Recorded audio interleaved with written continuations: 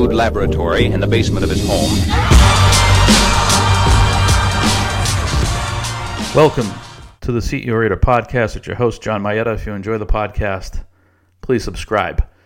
It's been a few days working on a project and unfortunately suffered a bit of the flu and sort of on the tag ends of that. I wanted to talk about Facebook. They've been in the paper along with Google this week with respect to security breaches.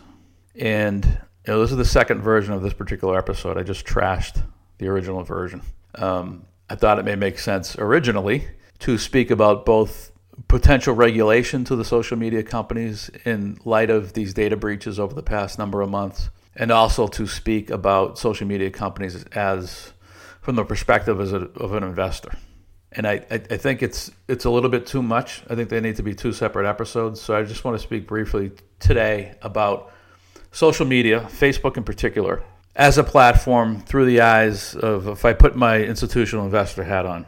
So I am less bullish on Facebook. If I'm a Facebook investor, which I'm not, but I would be in sort of a holding pattern at present. I'm less thrilled with Facebook and the large platform companies in general. Google announced its Google Plus platform had been hacked. They made that announcement this week. The hacking actually occurred in March. I think users in general have become somewhat fatigued with social media platforms as it relates to users feeling comfortable that those social media platforms will secure their PII data. If you recall, PII data is a unique identifier about you. So your credit card number, your social security number, your birth date, this type of thing. And if I'm a regular user, a casual user of, let's say, Facebook, and periodically every several months I'm reading about a data breach, and the only reason I use the platform is to sort of stay in touch with relatives and this type of thing. So it's a tool that I use to facilitate communication, but it's certainly not mission critical. Then I'm less enamored with the platform. So I think that inhibits user growth. I think that certainly it hurts user engagement. Right. So it's not just about if you're an investor and you're thinking about your investment or potential investment or a short position in a social media platform, your decisions is largely affected by, and I apologize if I'm a little bit all over the place today.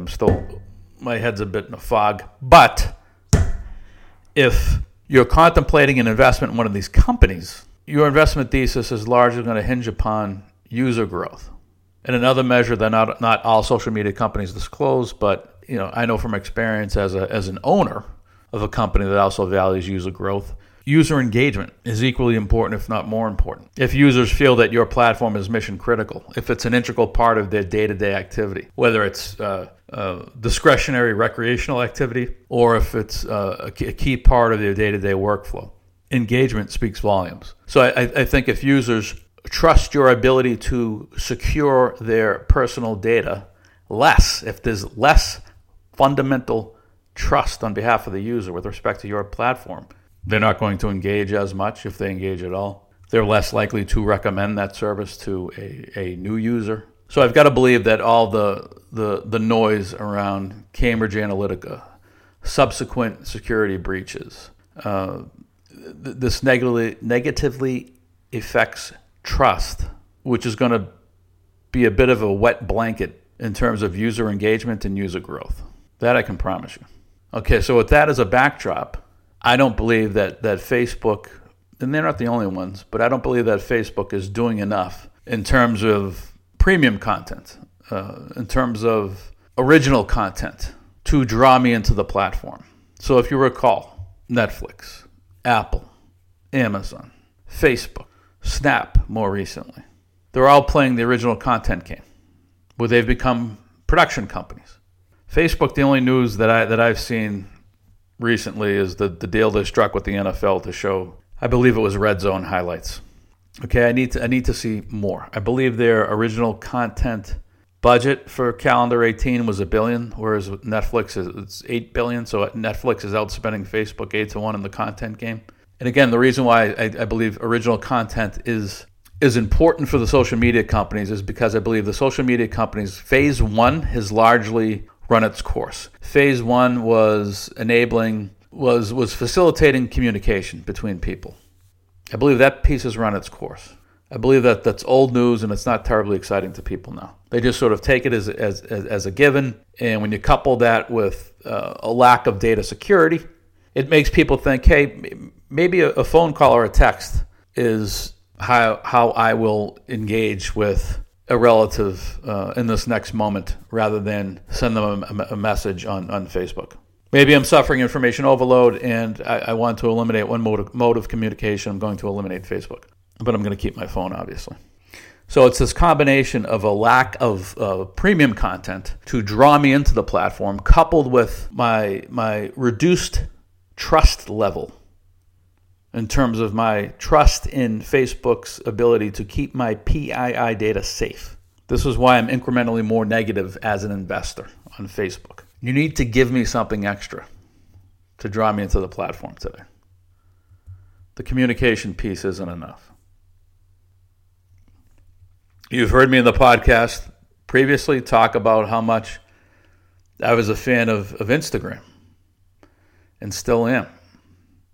And how Instagram was a big reason I was not a fan of Snap's IPO, because I believe Instagram, particularly the stories feature, basically obviated the need for Snap. Well, because Instagram is Facebook's crown jewel, Zuckerberg has become incrementally more active in the day-to-day operation at Instagram.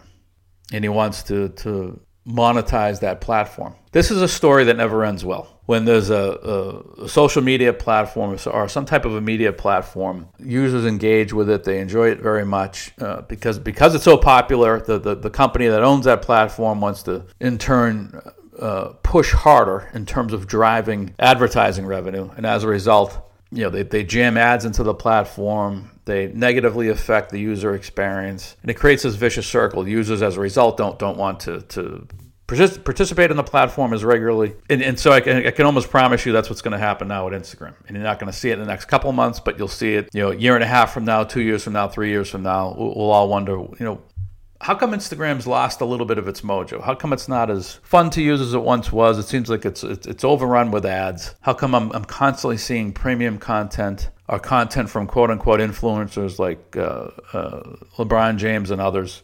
All the things I liked about it have been pushed to the background. The things I really don't like about it, I'm seeing more and more of that stuff. I'm using it less and less, and all of a sudden I'm not using it anymore. That's what I think that's a real risk. So now you have that very real risk to Facebook's crown jewel, and then you have the backdrop of the other stuff I just talked about a couple minutes ago. So that's why if you were to look at Facebook through the eyes of an investor, I'm sort of in a holding pattern with this thing. If I were an owner, there's a lot of moving parts right now that need to sort themselves out. And if I'm not an owner, I'm probably not taking a hard look at Facebook at the moment because they have all these issues that need to be sorted out. And I think on a separate podcast, we'll talk about the regulatory stuff because that's a very real issue. And I'm not just talking about disclosure of breaches, but it's on the penalty side. Because I feel like the monetary penalties aren't enough. And I think the monetary penalties are potentially going to become so regular that if you're an investor following the company, you're almost going to have to chalk up the monetary penalties associated with data breach fines as a cost of doing business. So if the company or some sell-side guy tells you to back that out, it's a one-time expense, back it out of adjusted EBITDA, I think you would be wise to leave it into your expense calculation because it's going to be a cost of doing business for a lot of these companies. And then beyond monetary fines, I'm not so sure that there shouldn't be some sort of an equity fine, an equity transfer from the company to we the people if these companies can't secure our PII data. But I'm not exactly clear on what the solutions are. I have a couple ideas. I want to spend some more time on that. That's all for now. See you next time.